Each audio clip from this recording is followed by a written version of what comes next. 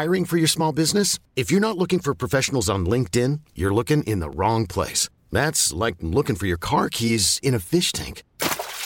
LinkedIn helps you hire professionals you can't find anywhere else, even those who aren't actively searching for a new job but might be open to the perfect role. In a given month, over 70% of LinkedIn users don't even visit other leading job sites. So start looking in the right place. With LinkedIn, you can hire professionals like a professional. Post your free job on linkedin.com/achieve today.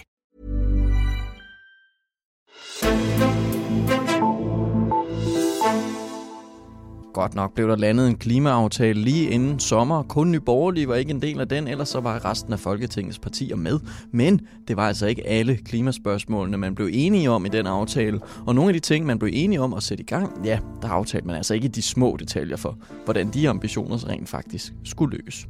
Nu kommer efteråret, og der skal findes mange svar på de svære klimaspørgsmål, som skal sikre, at Danmark lever op til målet om at reducere udledningerne af drivhusgasserne med 70% i 2030. Det ser jeg nærmere på i dagens udgave af Altinget Azure. Mit navn er Henrik Axel Bugter. Og til det, der har jeg fået besøg af dig, Morten Øjen. Velkommen til. Tak skal du have. Du er energi- og klimaredaktør her på Altinget. Og Morten, kan du ikke også lige genopfriske vores hukommelse? Hvad var det, man blev enige om der før ferien? Jamen, man tog hul på de her klimahandlingsplaner. Dem kommer der en hel række af, og det skal vi til at vende os til. De første, man tog hul på, det var affaldssektoren. Man lavede en aftale for en grøn affaldssektor. Det er det som der var sådan det mest håndterbare måske for almindelige mennesker. Det er det her med, at vi skal til at sortere vores affald og sådan noget, men det handler i høj grad også om, at vi skal til at genbruge mere, og så handler det om, at vi skal forbrænde meget mindre affald i fremtiden. Og så var der også en aftale omkring industri og energi, og det er det her med energiøerne især, som der ligesom tog rampelyset der. Men der ligger en masse andre ting også i den her aftale. Det gør det i begge to. Og det er måske også lidt det, der var altså sådan en pointe, man i hvert fald skal have med sig, det er, at det var lidt nogle principaftaler, hvor det er, at rugbrødsarbejdet, det ligesom udstår. Det kommer så her til efteråret, hvordan nogle ting, det ligger over ved kommunerne, skal blive enige om noget, og der er en masse ting, som det er, at Dan Jørgensen, klimaministeren, han skal til at faktisk aftale konkret nu med sine ordfører. Netop, for jeg lagde også mærke til den her grønne skattereform, som man taler meget om, skal, hvad kan man sige, presse eller skubbe folk i en grøn retning, men hvor det jo var en hel masse undtagelser, som man så skulle blive enige på den anden side af efteråret om svar på. Ja. Altså, kan du udspecificere lidt, hvad var det, man mangler? Altså, hvad mangler man stadig svar på? Jamen, altså det var i meget høj grad sådan en principaftale, hvor det er, at næsten alt konkret udstår. Det med skattereformen er et meget godt eksempel. Altså der er det jo bare nogle principper for, hvad den her skal indeholde, og så er spørgsmålet jo ellers udskudt til efteråret. Mm-hmm. Så man har jo ikke nogen på nogen måde en grøn skattereform. Det er en af de store ting, som der kommer efter om kan man overhovedet lande det, ikke? Mm-hmm. Det bliver på ingen måde nemt. Og det er der en masse andre emner fra de her aftaler, der også er, som er udskudt til efteråret, hvor det er, at man skal kigge på det.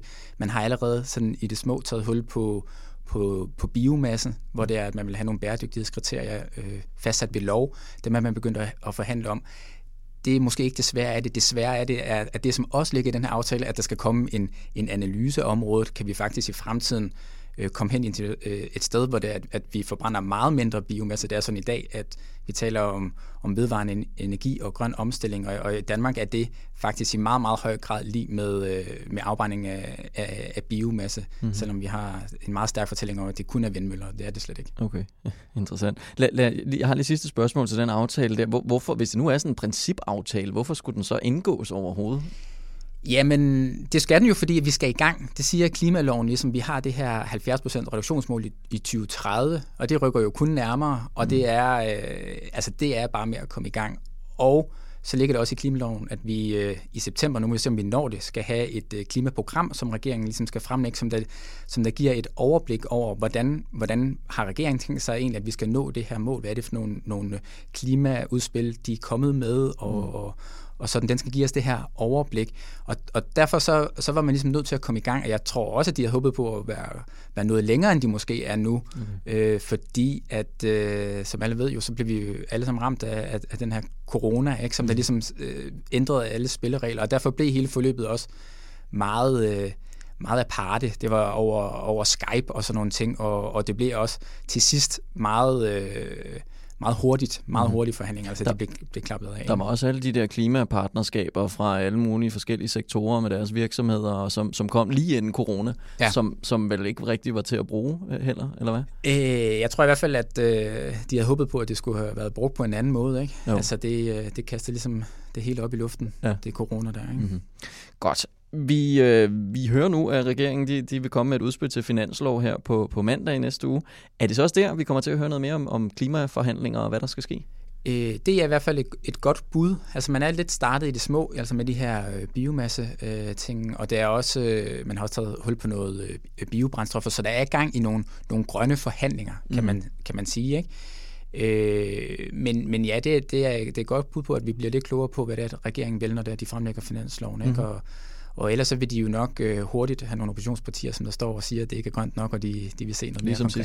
Ligesom sidste år. Nu altså vi har talt om en masse forskellige områder nu her, men der er jo stadig en masse flere områder. Hvad er det, vi slet ikke er gået i gang med at blive berørt nu? Jamen det er jo faktisk nogle af de allersværeste områder, ikke? Det er jo landbruget, som der at regeringen skal komme med et udspil til en klimahandlingsplan for, og det er tilsvarende på transportområdet. Her sidder alle sammen nu og venter på, at Anders Eldrup, den tidligere departementschef i Finansministeriet, og også tidligere direktør for dengang, det hed Dong Energy, han kommer med han har en lille kommission, som der har arbejdet med det her med elbiler. Hvordan får vi omstillet hele transportsektoren til at være meget mere elektrisk og være grøn, og ikke mindst, hvordan sørger vi for, at det ikke bare slår et kæmpe hul i statskassen.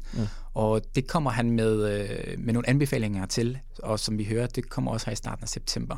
Og det vil nok også være en rampe for de videre forhandlinger, det han kommer med der, ikke? Okay. Og så er det selvfølgelig det her med skattereform, som også bliver en stor ting, ikke? Som kommer til at ligge over hos skatteministeren. Hvad kommer til at blive sådan det sværeste at få forhandlet, tror du?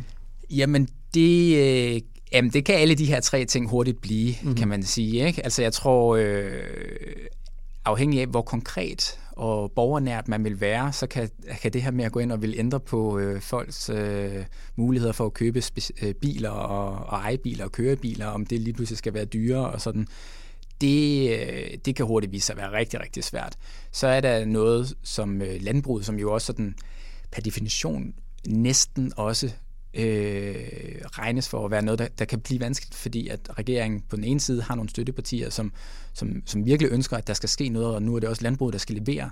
Det er sådan, at landbruget står for en meget væsentlig del af vores udledning af drivhusgasser, og bliver nødt til at levere, for at vi kan komme i mål, ikke?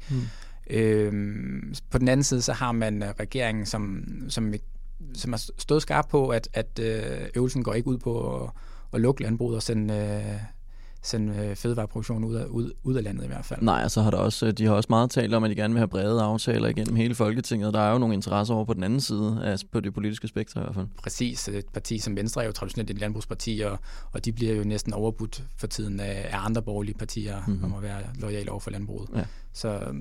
Så der kunne ligesom også godt være at det kan godt være svært at lande noget, som virkelig rykker, ikke? At man kan godt forestille sig, at man taler ofte om, at der ligesom er nogle konkrete ting, man kan gøre nu og her, og så taler man om et udviklingsspor, der ligesom skal få os den sidste vej. Og jeg tror, at indtil videre har det måske lige en pointe, at det regeringen har spillet ud med, har måske ikke været så meget de ting, som der vi kan gøre lige nu og her konkret, men mere er noget, som der ligger længere ude i fremtiden, og som vi skal forske os til, og så noget, som der skal sættes i gang nu. Okay. Nu nævnte du også, at den her skattereform kommer til at måske være over i Skatteministeriet, i hvert fald med skatteministerens ressort. Der var jo meget tale om, at da regeringen kom til, at vi skulle have det her grønne superministerium med Dan Jørgensen, med Klima- og Energiministeriet, skulle ligesom frem i bussen på en eller anden måde, og fik også adgang til de forskellige magtfulde udvalg i regeringen. Men så da den her aftale blev indgået, som vi talte om inden sommerferien, den blev forhandlet over i Finansministeriet. Er det der grønne superministerium, er den ambition væk, eller hvad sker der der? Nej, det tror jeg ikke, den er, men jeg tror, at der er en anden erkendelse af måske, at ting tager tid, og det er svært, og der ligger noget fagkundskab ude i de forskellige ministerier, og det er en anden fagkundskab, der ligger over i Finansministeriet, end det er i Klimaministeriet, og det er en anden igen i Skatteministeriet, i Transportministeriet og i Fødevare. Ministeriet. Så sådan som jeg forstår det nu, så er det meningen, at landbrug skal over til Mogens Jensen og ligge, transport skal over til Benny i Transportministeriet, skat skal ligge derover, og så får Dan mere sådan en rolle, hvor det er, at han er med. Han er hele tiden den, der ligesom kan klimatjekke og sørge for, at balancen er rigtig og sådan noget. Den har han jo en fagkundskab, han kan trække på og sådan noget. Men det bliver ligesom skudt ud i de forskellige ministerier. Det kan man sige, det måske også var en oprindelig pointe, at det grønne skal ud i alle ministerierne, og det tyder meget på, at det kommer det til at være her i efteråret. Det betyder så heller ikke, at der ikke er nogen forhandlinger, hvor det er, at Dan Jørgensen kommer til at sidde for bordenden som den primære minister. Sådan, han har alt det, han skal følge op på, som blev aftalt lige før sommerferien. Og så har han også et klimamål, der skal på plads i løbet af efteråret. Der skal man blive enige om et 2025 klimamål. Det kan også blive faktisk en voldsom knast for regeringen at få den hjem, tror jeg. Og så på et tidspunkt, så kan det også være, at han ligefrem smider en decideret bombe og i forhold til Nordsøen. Okay. Der har han en beslutning, han skal træffe, i hvert fald i forhold til udbud af den 8. udbudsrunde. Ja. Og dermed måske stoppe med at udvinde olie derude. Ja, det kan faktisk blive konsekvensen på, at man sætter en udløbsdato på. Ikke? Men jeg kan bare huske, at der undervejs har været snak om, at Dan Jørgensen og forhandlingerne med alle de forskellige ordfører, der har været sådan vanskelige en gang imellem. Det er ikke sådan, som man undervejs i det her første år har fundet ud af, okay, det spiller ikke så godt, som vi havde håbet på i Klimaministeriet, eller hvad? Altså, det kunne godt være, men der er også nogle faglige argumenter for, hvorfor det er, at de ligger, som de gør, de her forhandlinger. Ikke? Det er det, og som jeg har forstået det sådan efter sommerferien her, at så for eksempel på biomassen, de første forhandlinger der er vist gået ganske godt, okay. og der er god stemning og sådan noget. Ikke? Og det bliver der også nødt til at være, når de har legnet sådan et program op, som de har for efteråret, fordi altså det bliver hæsblæsende, ikke? Der er rigtig mange ting, de skal igennem, og det er svære ting, og det er store ting, ikke? Jo. Ja, og lige præcis det. Altså nu siger vi, at det skal forhandles her i løbet af efteråret og så videre. Altså, hvornår kan vi forvente, at vi sådan mærker noget, eller ser noget, os der ikke sidder og arbejder med det hver dag? Hvornår kommer vi til at opdage alle de her klimatiltag? Den er svær at svare på, ikke? Fordi at ting har det med at tage tid, ikke? Ja, og det er også derfor, at for eksempel det her med 2025-mål er så svært for regeringen, fordi at selv fra at man måske aftaler noget, så var det noget tid før det, at man ser det ude i virkeligheden, og det gør, at der er grænser for, hvor langt man kan nå inden 2025, ikke? Det ved jeg, det er noget, som der et embedsværket i hvert fald også gør opmærksom på, at prøv at høre, man kan ikke flytte bjerge nødvendigvis. Men de skal jo i gang. Ja. De skal jo i gang. Der er ikke rigtig nogen vej udenom, ikke? Og hvis ikke, så får de også ørerne i maskinen, ikke? Jo, og nu taler vi om sådan et hæsblæsende efterår. Altså kan det være, at vi bare, når efteråret er ved at være omme, at vi så udskubber de bare nogle af de svære forhandlinger, eller er der sådan en eller anden en bagkant for dem?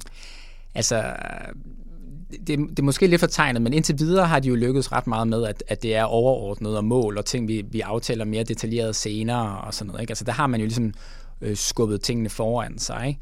Det, der er anderledes nu, det er, at klimaloven simpelthen træder i kraft, og det betyder, at det er, at regeringen har en handlepligt, og hvis den ikke rigtig lever op til det og leverer noget som helst, jamen så kommer Klimarådet og Folketinget efter regeringen, og det får vi en første sådan prøve på. Man kalder det ligefrem også jo en eksamen til december, hvor det er, at man forventer, at der er landet en finanslov, og den udløser så en forespørgselsdebat i Folketingssalen, hvor det er, at klimaministeren simpelthen skal stå på mål over for Folketinget i forhold til, hvad har man så gjort i forhold til klimamålet? Er man på rette vej, ikke?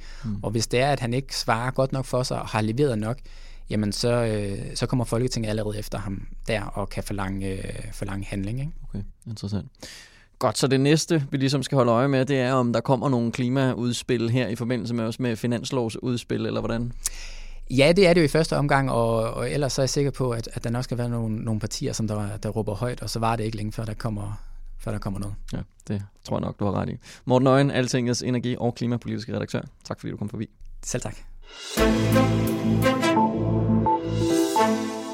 Og tak til dig, der lytter med til udsendelsen. Husk på, at du kan få flere nyheder på altinget.dk, og at du kan komme i kontakt med mig ved at skrive på podcast@altinget.dk.